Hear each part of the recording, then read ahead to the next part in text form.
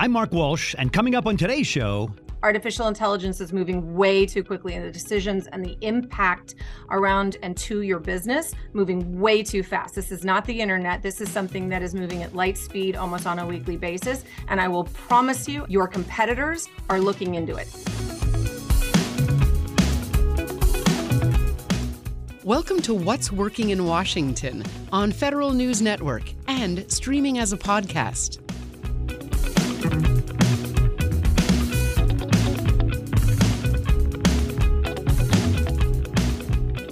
It's What's Working in Washington. I'm your host, Mark Walsh, with producer Tracy Madigan. Today we have Jennifer Ives as our guest. She is the co-founder and CEO of Watering Hole AI. Yes, it's those two letters again, AI. Jennifer has a long and rich history in deploying AI inside the corporate arenas, so she knows whereof she speaks. And let me tell you, it's an interesting conversation, if only because we find out how many barriers there are in lots of companies, small, medium, large, government, etc., barriers to deploying AI. It scares a lot of people, but part of Jennifer and her colleagues' job is demystifying it and making sure that companies know it can be a source of revenue and growth and customers. So once you start to think that way, AI can be letters that are fun to think about. Here's our conversation. Welcome to the show. Thank you so much for having me. It's such a delight. Well, Watering Hole is a new entity, I guess less than 6 months old, but you certainly have a long and robust track record in these crazy two letters, AI. Can you walk our listeners through the journey in this arena and why Watering Hole was started? I'm a geospatial engineer by training and by my first number of years in education and first number of years in my career. So I've been playing in data and deep data for many, many years, over 2 decades, and also helping a number of deep data-rich companies really grow very quickly globally. So, I've just been waiting, as have a number of people who have been involved in AI for many years. I've advised companies and I've worked with some. We've been waiting for the cost, right? The cost that it requires to come down, and all of a sudden ChatGPT hit the scene, and people started talking about AI in a way that they hadn't before. And as I mentioned, the costs have come down, the compute costs have come down, and it's not just the super secret agencies or the very large global financial institutions that can afford actual artificial intelligence tools to be used to supercharge the companies that they're building, the products that they're putting into the market. So when you say the cost has come down, is it literally the Intel chips are smarter and faster, or connectivity is more, or access to data repositories like all of my Twitter feed content? Is it all of the above, or what are some of the components? Yeah, all of the above, and including actual cost to compute, which used to be, and it still is not inexpensive, but it is much less expensive. But kind of everything that you just mentioned has all come to a really beautiful place in the world that you can actually, with the right use case and with the right return on investment to a company, to an organization, you can implement, in my world, it's predictive, it's human-assisted predictive AI. There are a lot of kind of forms and pieces of AI. It's, predictive AI is where we really focus on with companies that we're helping. And those costs have come down. I mean, it is why everyone is now looking to really institute and pull in the AI tools into their everyday, companies. So let's go with the word predictive. I think I know what that means, but is that, if I was the CEO of a consumer products company, would that be a place where I might go to predict the next trend I should have a product for, or is that too tight a definition of the term? No, absolutely. So, I mean, predictive AI literally is artificial intelligence that's aiming to forecast future outcomes based on historical data patterns.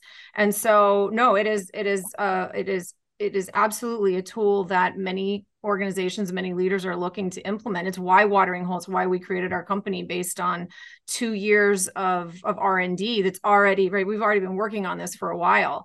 And we named the company Watering Hole AI because what is your market? Who's in your market? So name your watering hole. Who's around that watering hole? Do you have lions? Do you have gazelles? Do you have flamingos? Let's baseline that, because a lot of times in that marketing piece, right, the intent data piece, you may be talking in the market in a way that's attracting many more animals around your watering hole than you meant to or that you need to. And then also, so we baseline that. And then also we help companies predict, using data inputs in, predict where the other like watering holes are. So if you are trying to attract gazelles, that you're attracting more gazelles to your watering hole. And so that's where the company name came up. And it is a prediction. So there's predictive AI involved in our platform and in our services.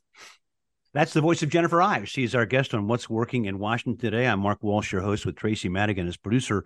Jennifer is the co-founder and CEO, as you just heard, of Watering Hole AI. You and I are both in the DC market, or in the arena today, geographically around the DC market.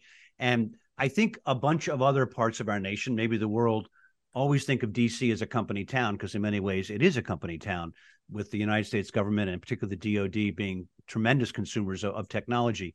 You started off earlier in our conversation talking about, the three-letter agencies and the sort of black box stuff that the government has always had kind of a lead on in. Do you think that's been harmful or helpful to the deployment of AI in the commercial space? Or maybe is it just neutral, but they've funded so much growth that we're now sort of enjoying the funding of it? Yeah, I think it's the helpful and the neutral, kind of the way you just described and defined helpful and neutral. Nation state work, the agencies, around the world have been leaning on and using artificial intelligence tools for many, many years.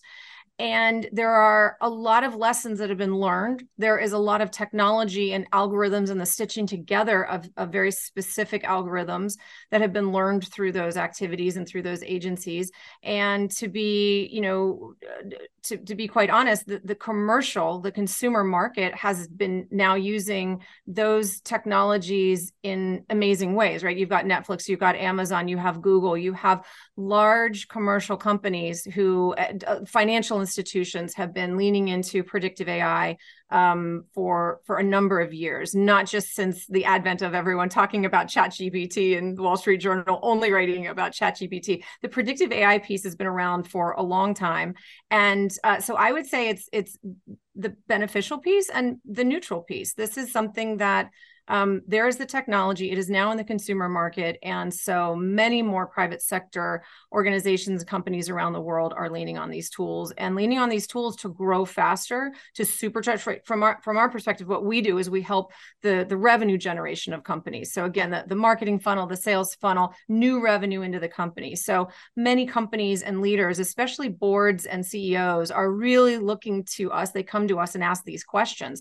How can we do X, Y, Z in our marketing funnel or in our sales funnel? How can we better predict what products should be in the market for, for product 1, product 2, product 3, or different versions of products?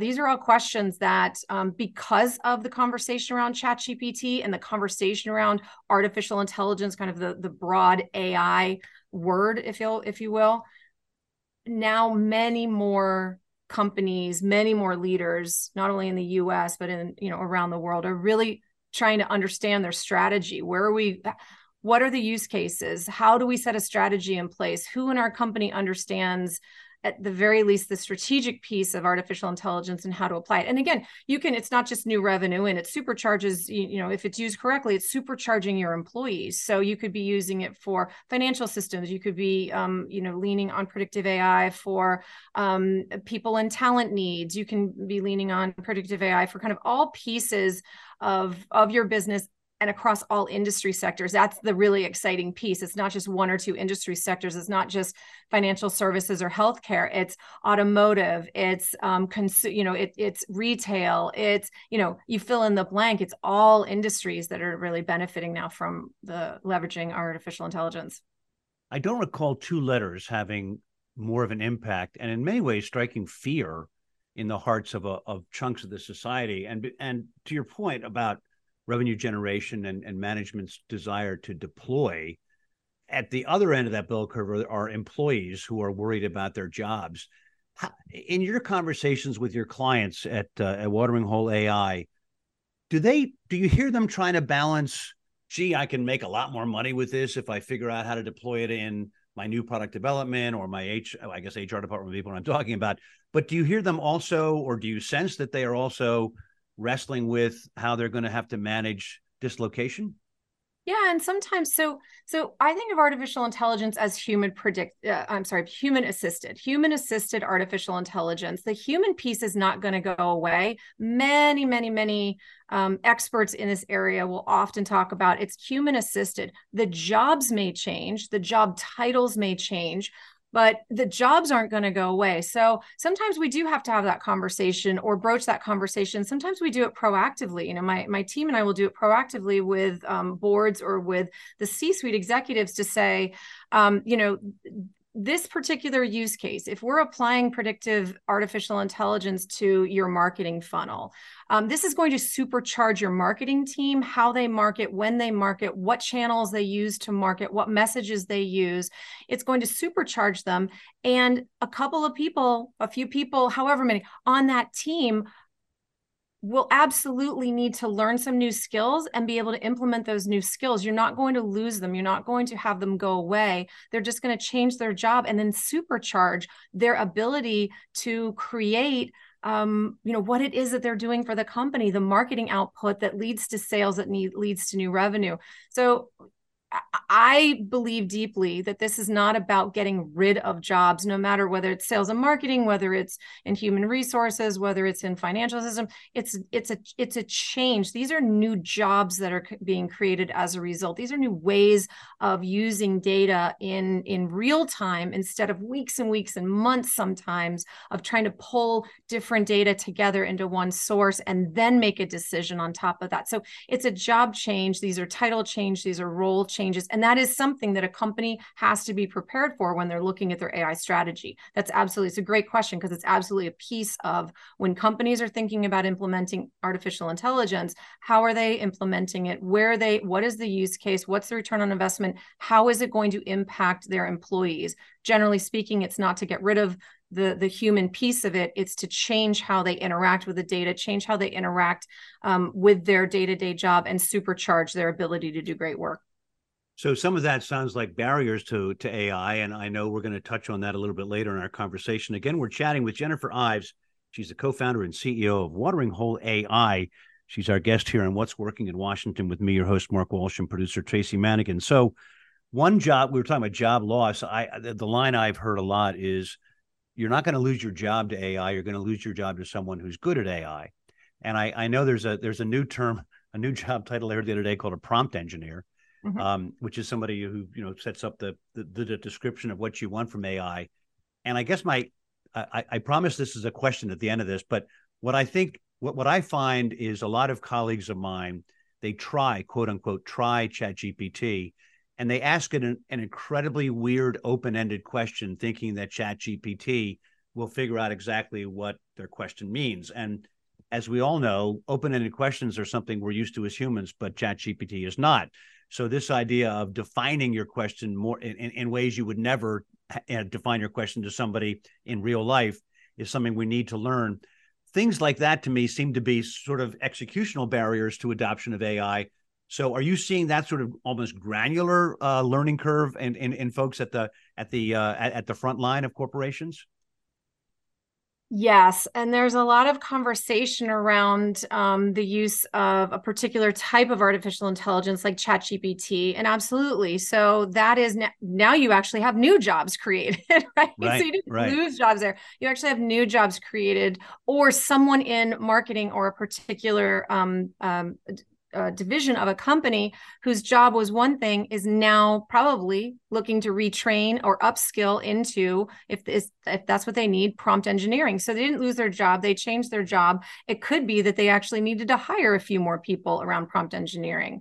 And yes, and prompt engineering is an interesting example because that is something that it talks to what that particular form of artificial intelligence is.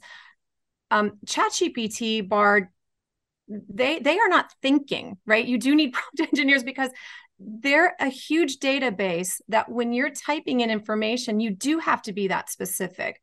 write it in this tone as this person, right there. And it is, and the more specific you can get on that particular prompt, the better the outcome that the system is able to pull forward what it is from its database, what it is that you're looking for. So I think I might have answered two questions. Hey, you know what? It's better than me asking one in a row and keeping it that way. So way to go. You batted 200 there. We're talking with Jennifer Ives, the co-founder and CEO of Watering Hole AI here in What's Working in Washington. When we come back, we're going to talk about some of the other things surrounding AI, not just the craziness about it's going to end the world, but some of the other opportunities in both business, government, and your own personal life. That and more after this.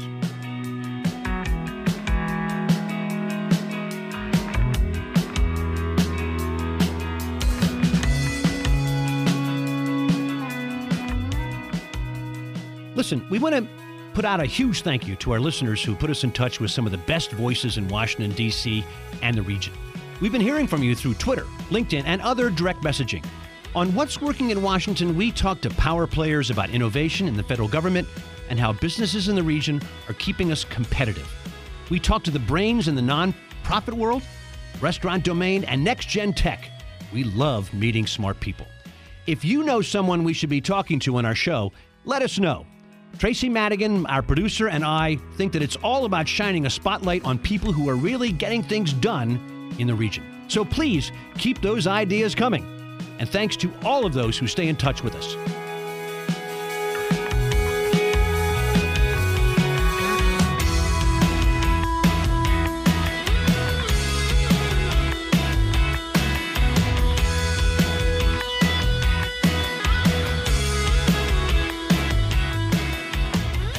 We're back with Watering Hole co-founder, and CEO Jennifer Ives joining us. I'm Mark Walsh, your host, along with producer Tracy Madigan. We're talking about the future, I guess the current role of AI in the corporate world. But Jennifer and her colleagues are finding some interesting barriers to adoption by companies. I think, Jennifer, there's no question that whenever things generate fear, a lot of times companies, well, it's human nature. They retract into their shell and say, well, I'll deal with that later. Is that sort of barrier A, just kind of, hey, I know it's coming, but I'll face the whole AI wave when it really, really affects my business, as opposed to proactively trying to ski ahead of the supposed avalanche? Yeah. I love that you use wave, because I often talk in terms of the wave of AI that is crashing in a wonderful way. It's here, it's cresting, it's crashing. And I often kind of put decision makers into three buckets. One is, I'm just going to watch it. I watched the internet and I was okay for 12 months, 18 months, and then I made decisions. Artificial intelligence is moving way too quickly, and the decisions and the impact around and to your business moving way too fast. This is not the internet. This is something that is moving at light speed almost on a weekly basis. And I can promise you, your competitors are looking into it. Be aware, make some decisions. So kind of this one bucket of executives who are saying, I'm going to watch this for 12 to 18 months. Not going to happen. You're going to be crushed by your competitors. Then there's is there a better bucket? That's a pretty tough start bucket. There is. I'm going to move on down the line. Your second bucket are those who are saying, I'm going to learn to swim. I may be doggy paddling, I may be learning freestyle, but like I see this wave and I'm trying, I'm learning every day. And I'm starting with doggy paddle and I'm going to move to freestyle, right? I'm learning to swim. I'm in the water. I'm learning to swim. Excellent. And then you have those mavericks who've been trying to build these systems based on, their data, their analytics of yesteryear without artificial intelligence laid on top of it. And they're saying, I'm building a surfboard. Let me find a partner who knows how to build a surfboard, because I'm building a surfboard and I'm going to ride this wave. And those are the decision makers, the leaders who, again, you've got the leaders who are actively making a decision and a choice to say, I'm going to watch this. You have those who are saying, I'm going to learn to swim. I'm trying to catch up with this. I'm trying to understand how I want to use this in my business. And you have those who have been saying, I've been waiting for this to come to the commercial market for a number of years. I've been watching it. It was too expensive. It was too complex. It needed too much data. Now we need less data. It's less expensive. And I can apply. I've got use cases galore. I've just been waiting for this. Those are the ones that are building the surfboards. So those are my three buckets. In those three buckets, my sense is that the third bucket, the surfers, besides being tanned and blonde dudes on the beach, so to speak, dudes and dudettes, those tend to be more disruptive executives or companies that are thought of as more disruptive. Is that the trend you're seeing? I mean, I can't imagine, again, respectfully, not naming names, I don't name ones. I can't imagine a product manager at Procter and Gamble is just begging to be the surfer. Or are you seeing people like that really jumping into that third bucket? You are seeing people like that jump into the third bucket. You'd Wow. be surprised, like you said, without naming names. The clients that we work with and the companies who call us for information, for thoughts, for our insights, it is across all industries. And it is from some global companies who you may have put into, not to use the word bucket again, but into the description that you just used. Yeah. It is very interesting to understand and hear and see who is leaning into this and building their surfboard to ride this wave. And surprisingly, the companies who say they are, and yet they're kind of hesitating a little bit, and they're watching it a little bit. And I've personally, and as a company, we've been surprised by those two. It's not always who you think. And so I go into every conversation realizing that and having some very specific questions up front to try to tease that out, because I don't want to make any assumptions about a company that I believe might be, ready to build a surfboard based on their brand or based on, other decisions they've made in the world with their business.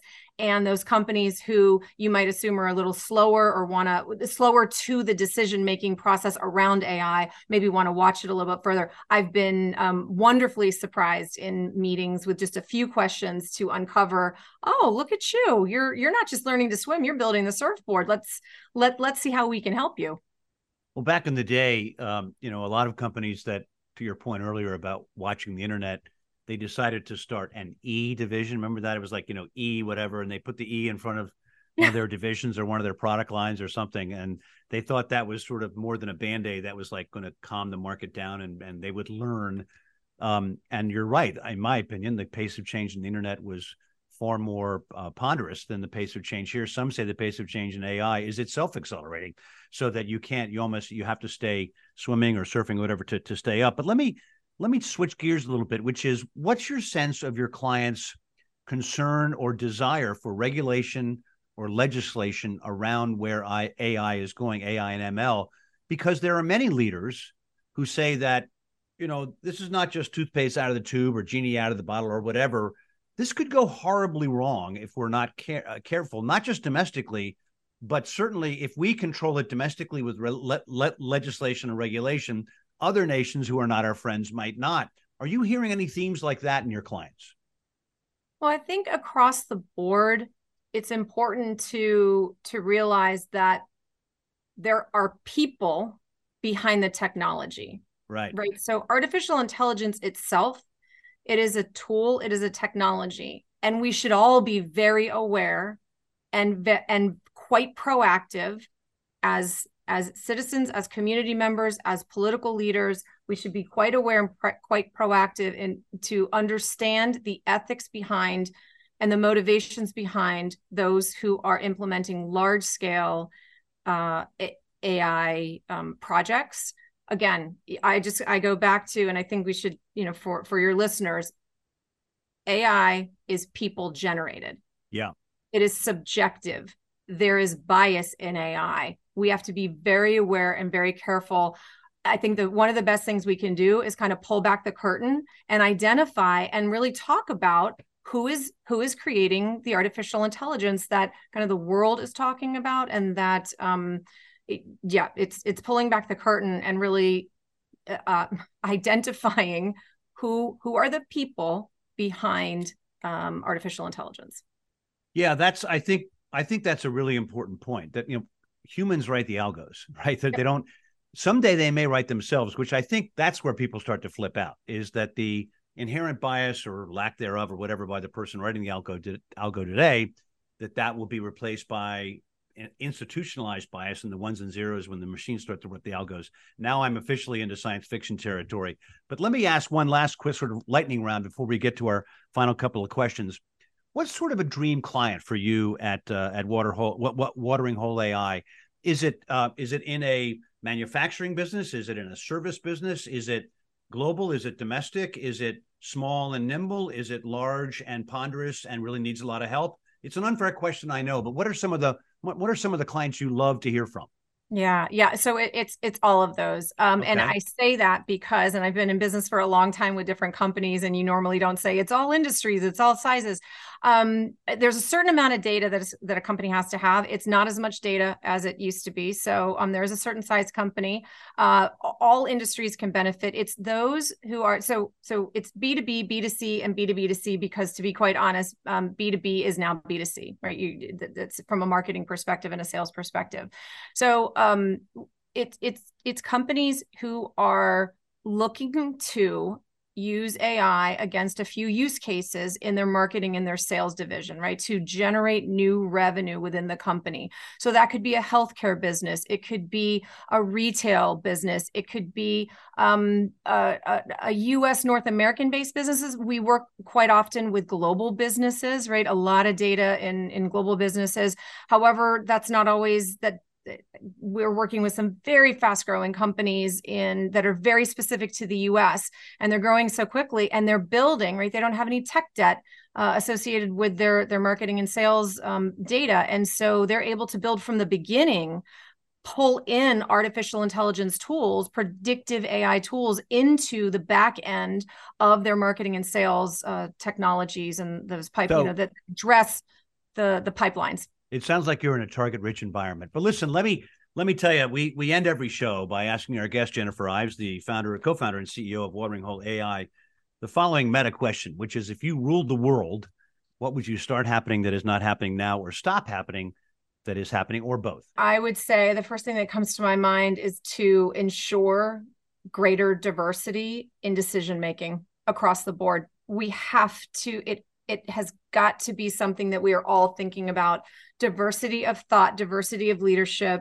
and diversity in decision making. I mean, we talked about AI today. You must have diversity in AI, and those who are making decisions around AI, who are building the algorithms, who are testing and learning from the data. So not just artificial intelligence. I will take that and pull it into the meta question that you asked. It's the desire for greater diversity in decision making. Jennifer Ives, co-founder and CEO of Watering Hole AI. Thank you for being our guest today on What's Working in Washington. Thank you so much for having me.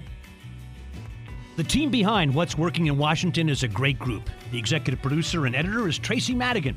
Online content, Anna DeGraff. And that theme music you enjoy, performed by the Sunbathers.